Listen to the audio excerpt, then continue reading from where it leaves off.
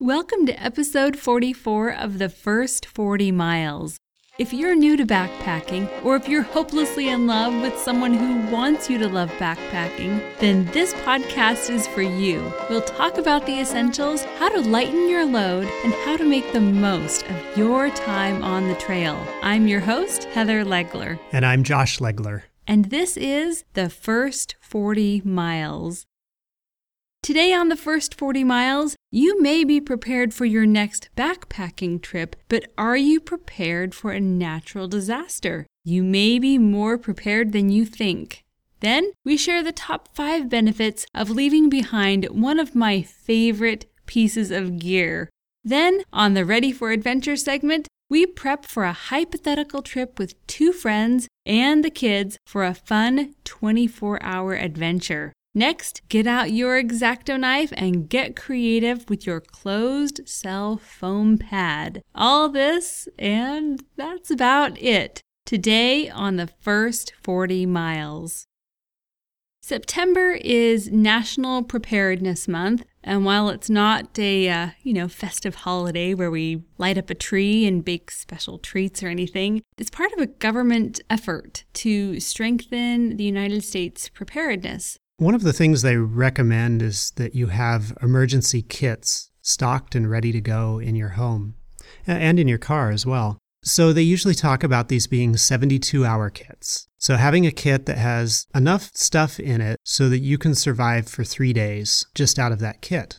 And so quite a few years ago, we put together our 72-hour kits and basically had a bag for each member of our family. And they had various things, water, food, and a change of clothes. And so the idea was that we could grab those in case of an evacuation. Or even if we were not evacuating, just had to stay home, we'd have a kit, with stuff in it that would take care of us. So it's a great concept, but there are some challenges with these emergency kits.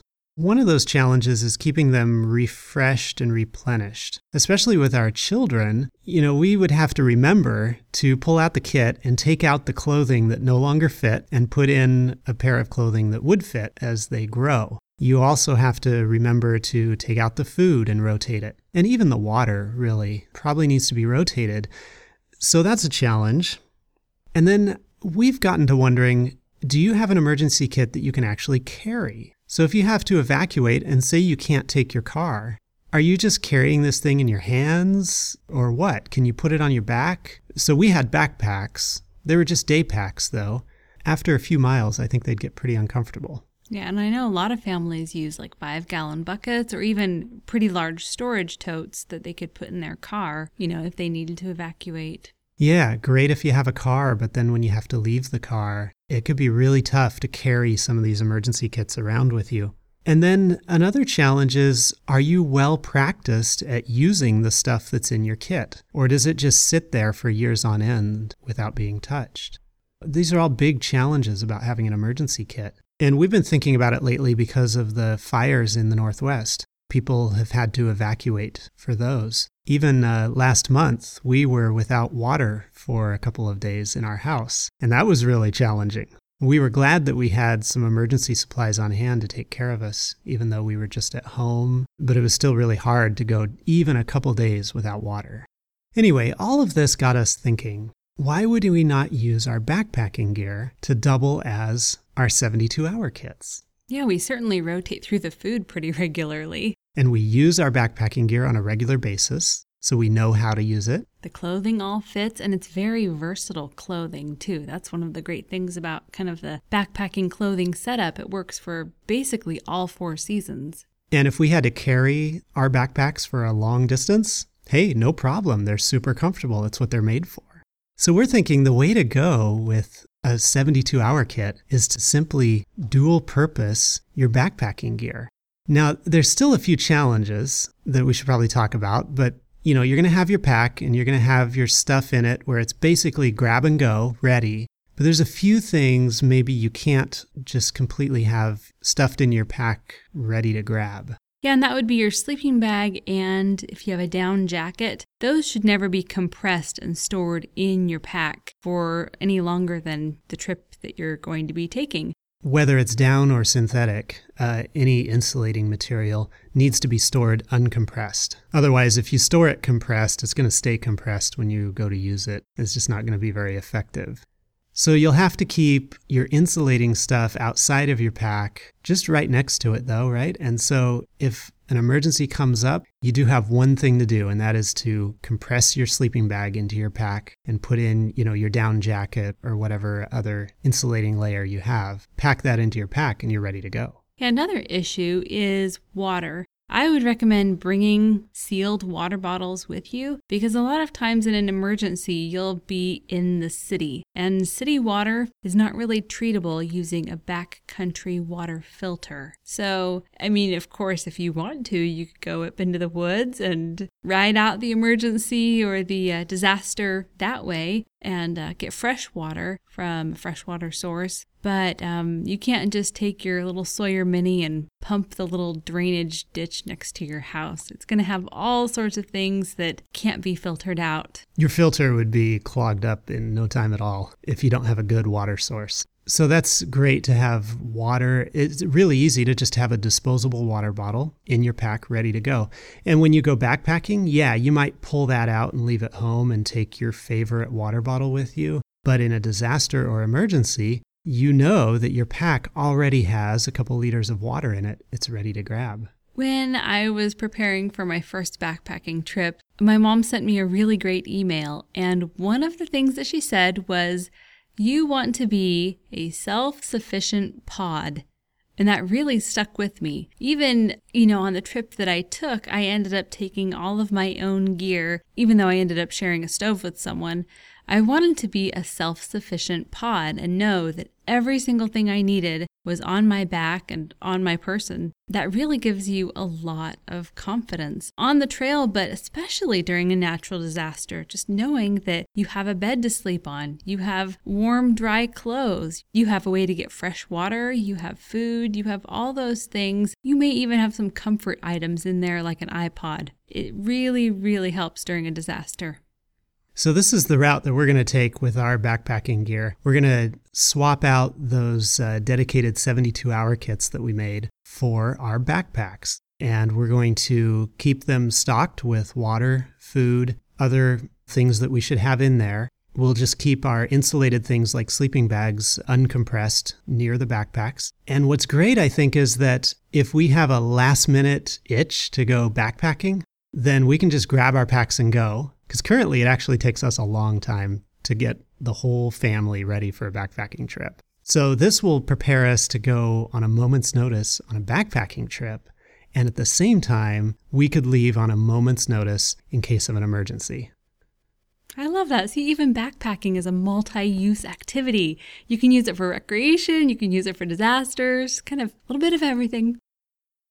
Well, for today's top 5 list, we are sharing the top 5 benefits of going stoveless. One of my favorite pieces of outdoor gear is backpacking stoves. Some are super powerful and you just you can hear the power that's going through the little stoves. Some are just mysterious. They have invisible flames and they're just silent. Those are the alcohol stoves. Some are great for simmering if you like cooking and, actually producing food on the trail. And some have just incredible engineering minds behind them. And I love that you can just take something that has such a massive footprint in your home and basically fit it either into your pocket or into your pack, and sometimes even into your shirt pocket. They're so thin and tiny. It's just I think it's a cool magic trick. And stoves have fire. And in episode 41, we talked about the mesmerizing effect of fire. So stoves are cool. Looking back through our past episodes, I think we've reviewed 4 different stoves on the Summit Gear Review. So this is clearly a piece of gear that we have a lot of fun with. However, stoves are not 100% necessary on every trip. There are lots of people that go stoveless. So today we're going to share the top 5 benefits of going stoveless. And I have to tell you, there was a 6th benefit, but this is the top 5 list. And so I kind of want to share it right now before I read off the rest of the 5, because I think it's a really nice benefit for first-time backpackers who feel like, there's so much gear to buy. Where do I start? Or how do I fit this into my budget? Or what do I get? Do I have to have everything for every trip? Well, this is one of those items that you could actually maybe hold back, not jump in and buy one right away, and you could go stoveless on your first trip, and so save a little bit of money. So that's the top 6th tip, whatever, the 0 tip that didn't make it on the top 5 list, but it will save you some money. I'm a data guy, so we'll just call that benefit number 0. Thank you. Anyone who's a programmer will totally relate. There's benefit number 0, and now we're moving on to benefit number 1. Benefit number 1 of going stoveless: lighter load. No stove means no fuel, and that can be about a pound of savings in pack weight. So especially if you're looking to go a little bit lighter, then leaving your stove and your fuel at home is a great way to save weight. For safety's sake, you'll still want to bring matches and a mug or a little pot that you can boil water in. Those are just basic survival items that can serve lots of different purposes. So a lighter load if you leave your stove and your fuel at home. I guess this is a little bit related to lighter load, but what if you're going somewhere that's going to involve air travel to get there? Then leaving the stove behind, it lightens your load, so that's nice because you've only got so much space for your luggage. But on top of that, it's just going to be a lot easier to get through the airport. The number 2 benefit of going stoveless is more trail time. You won't have to deal with the setup of your cooking gear, no waiting time for water to boil or for dinner to rehydrate. Also, if you typically pack a stove that burns biofuel, No, I meant biomass. What is that stuff that's on the floor of the forest? Sticks and wood. I was trying to find the fancy word. Okay. Biomass is probably the fancy word. Okay.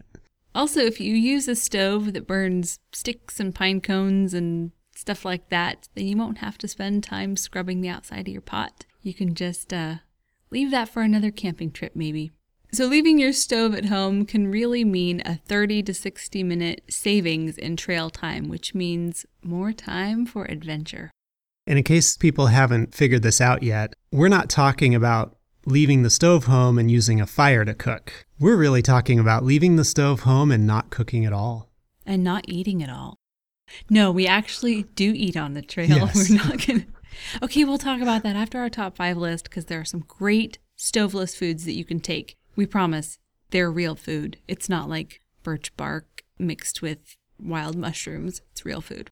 All right, the number 3 benefit of going stoveless is no camp odors from cooking. So when you pull out your meal replacement bar or your dried fruit or your tortillas and peanut butter, the scent won't carry across the canyon like cooking on a stove will. You'll still need to keep the camp clean and crumb-free, but there's a good chance your crowbar won't attract the whole cast of forest creatures. And along with keeping the camp clean of crumbs, you'll also want to make sure to keep your garbage put somewhere where mice won't be tempted to chew through. So keep your garbage away from your pack at night. The number 4 reason to go stoveless is that leftovers are easier to deal with.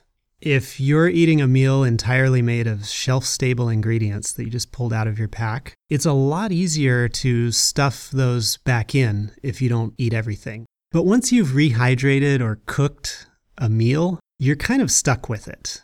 If you don't eat the whole thing, you can't just throw it out on the ground. That's going to attract all kinds of problems. So you've got to put it with your garbage. You have to pack it out.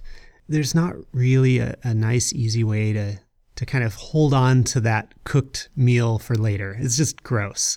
After it's cooled off, nobody wants it. So if you're using entirely shelf-stable food, you don't have that problem, at least not so much.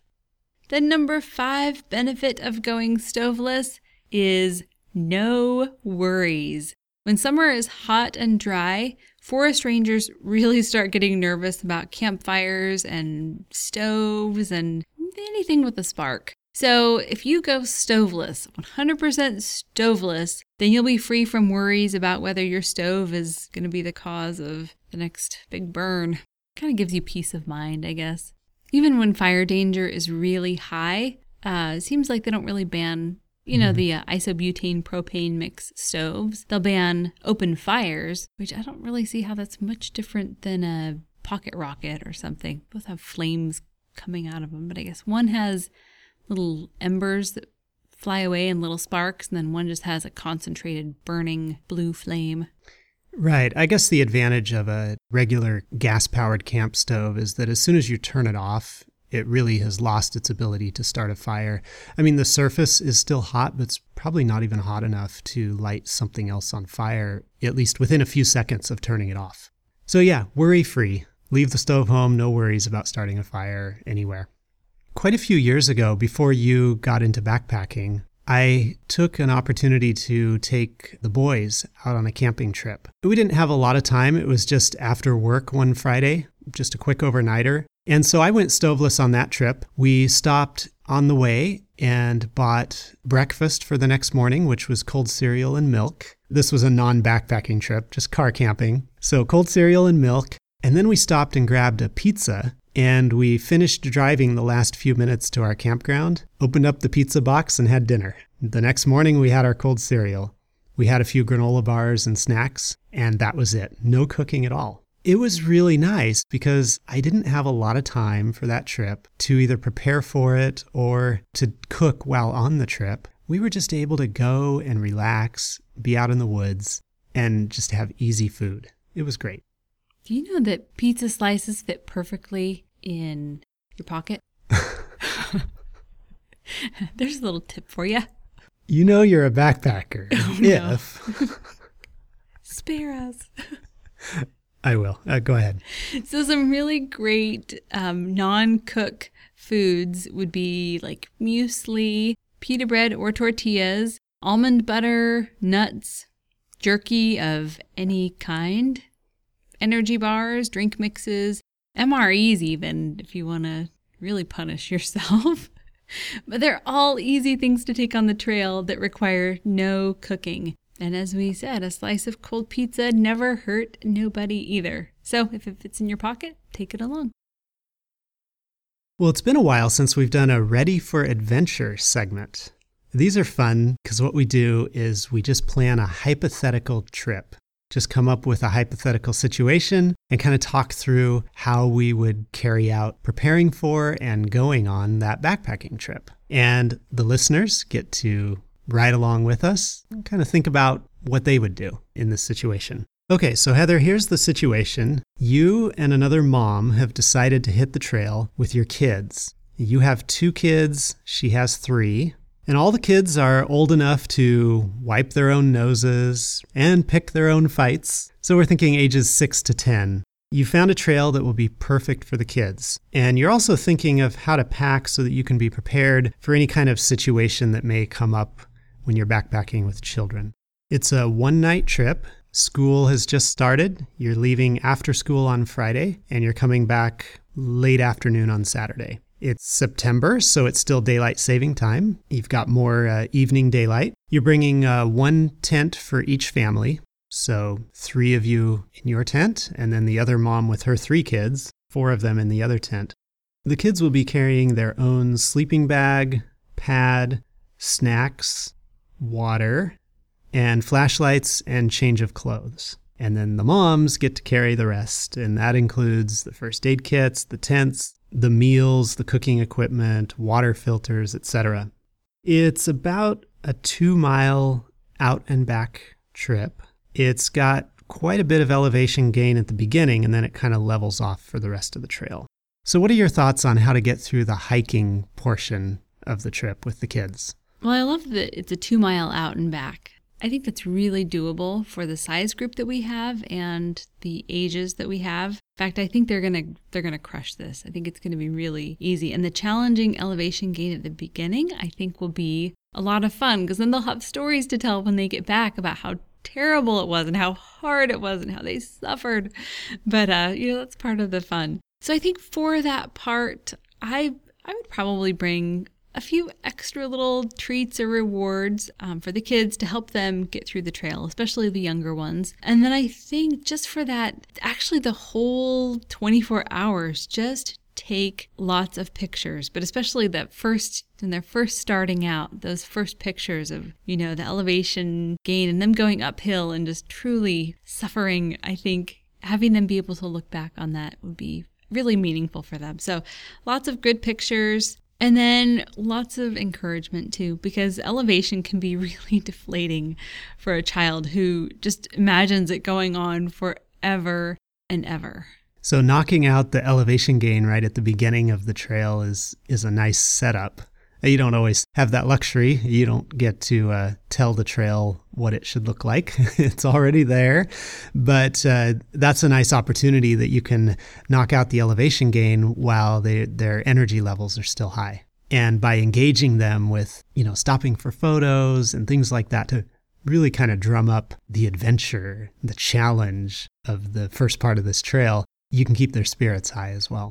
Well, it's September. The weather starts to cool off a little bit in September. So you're looking at highs in probably the 60s and nighttime lows dipping down into the 40s. But the forecast calls for no rain. How do you think you'll prepare for the particular weather that you'll be facing on this trip? Even though it's September, I would still make sure that everyone has insulating layers. I know 40s is pretty cold, actually, for little kids. They don't have built-in insulating layers like a lot of us adults do. So definitely, the base layer and then a warm jacket. It doesn't have to be compressible, lightweight, down.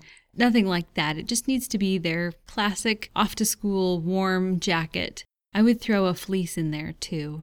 As a side note, you and I are currently preparing for a real trip to northeastern Oregon to the Wallowa Mountains. And one of the key things that we are watching right now is the weather forecast. We're trying to get our minds into what it's going to be like there. Because we know what it's like here at home, but that's hundreds of miles away and thousands of feet higher elevation than where we are right now. And so we're watching that forecast and trying to make sure that we prepare well enough for the overnight low temperatures. A good rule of thumb that I'm sure every child knows is the higher up in elevation you go, the colder it gets. So, this trip, I said there was some elevation gain at the beginning, not really enough to affect the overall temperature, but it's something that we're looking at on our trip that we'll be taking soon. Is we'll be going up 4,000 feet in elevation, and we know that the nearest town is going to be in the 30s at night. So we're definitely planning for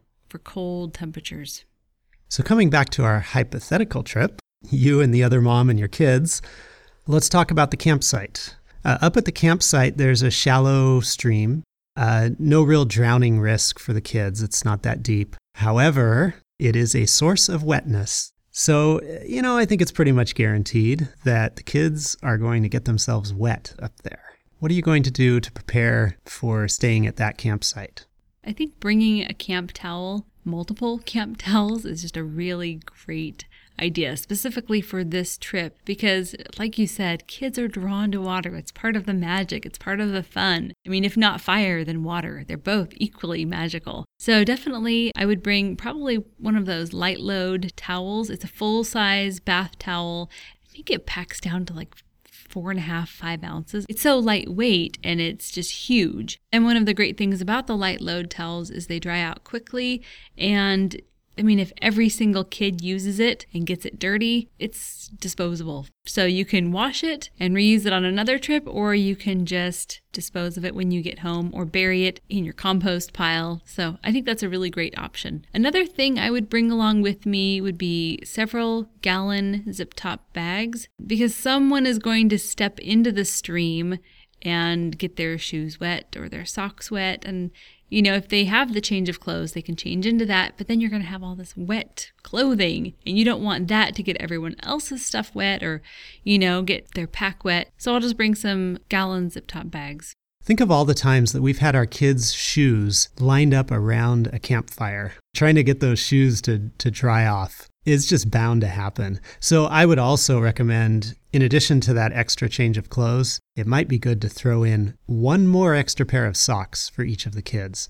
Something where when nighttime comes, especially since it's going to be, a little bit on the chilly side, that they can put on some completely fresh, dry socks and be warm and dry through the night. Great point. That's sleeping with dry socks can change your entire mood. It's amazing what that can do. I always change into fresh socks at night when I go to bed.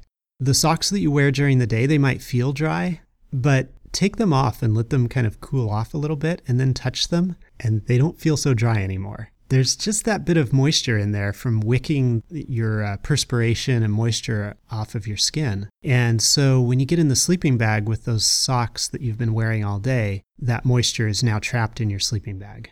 And besides, it's just kind of grimy and uncomfortable. So fresh socks make a huge difference.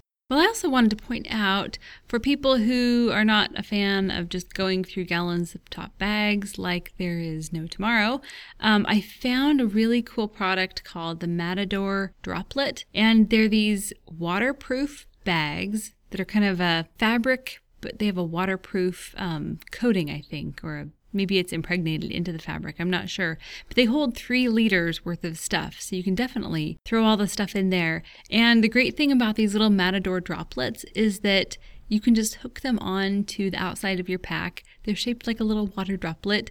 And you just turn the little droplet inside out and it reveals this 3-liter bag. So that's a really great option too if you just want to have something attached to your pack all the time that can deal with drippy, wet, grimy, dirty stuff. That's a really great option. That brings to mind, we had our first listener contributed "You Might Be a Backpacker" joke the other day. Awesome! And it was, you might be a backpacker if you wash your zip-top bags to reuse them. Yes! Excellent. That is awesome. Because we do go through quite a few of them. They're just really great multi-use items. Yeah, so it's great to have an option that is actually a little more durable with these Matador droplet bags that they're really kind of meant to be reused a few times. We've talked about the preparation. We've got the trail that we talked about and the campsite, and we're ready for the things that are probably going to happen. So you're there on the trip. You've made it to the campsite. You've all gone to bed. And in the middle of the night, one of the kids wakes up sick. Dinner is no longer in the kid. It's on the sleeping bag. This is like every mom's worst nightmare. No! What do you do? And you're 2 miles from the car. And what do you do? So it's one kid. You can't kick the kid out. That's mean. Yeah, that's mean. And I'm in the tent with 2 kids. So let's get creative here. I would say I would remove the offending sleeping bag and probably have both of the kids sleep on their sleeping pads with one good sleeping bag acting as kind of a big quilt or a big blanket. So I'd unzip the good sleeping bag all the way and just put that over both of the kids, because it's totally fine to sleep on top of a sleeping pad. You're not going to lose insulation that way. Most of the insulating value from a sleeping bag comes from what's on top of you. The part of the sleeping bag that's underneath of you is almost worthless as it gets compressed by you laying on it. And then I would probably offer the sick child a gallon-sized Ziploc bag in case there's more, because if it happened again, we'd be, I don't know, you just have to wipe things off. And, these things happen. They're kids. You want them to have a really great, positive experience. And already losing your dinner in a tent is not a great experience. So anything you can do to, keep calm and then deal with it when you get home. It's tempting to consider packing back out immediately in the middle of the night because you are so close to your car, only a couple miles. But even over a couple miles, boy, by the time you were to break camp and get everything packed up and all the kids are dead asleep, it's in the middle of the night, that's really disruptive. So it really does pay to just take a minute and think through what you're going to do. Just that moment or two of thinking about it before you act. And yeah, I think probably in this case, the best thing to do is to stay there to deal with the mess like you talked about, and then just be ready to probably cut the trip short the next morning, but at least everyone can get a night of sleep. You can wake up when it's light outside, then it's a lot easier to deal with everything. And who knows, maybe you'll still bring home some great memories from your trip. If nothing else, you'll have a great story.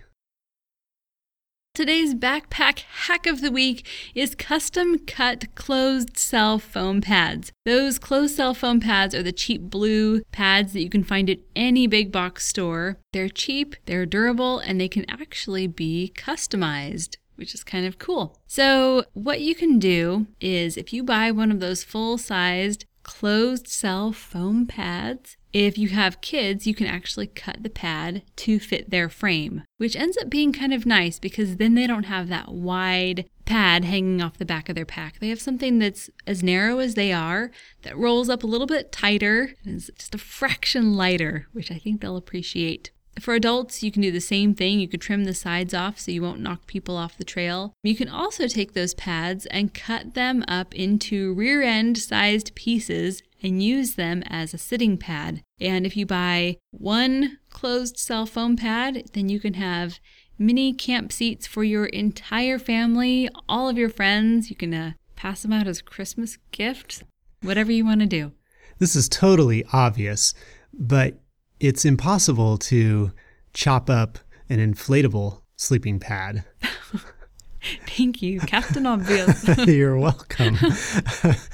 And so even though these blue pads are just like cheap and people think of them as worthless, rethink that because they do offer a degree of adaptability that you're not going to get from your super expensive, super lightweight inflatable pad. And it means that you can put them to work for other purposes like you've just talked about. We'll leave you today with a little trail wisdom from a good man, Thomas Mann. He said, "Thoughts come clearly while one walks." That's it for today. Thank you for listening. If you liked this podcast, follow us on Facebook and Twitter or review us on iTunes. We'll see you next time on the first 40 miles.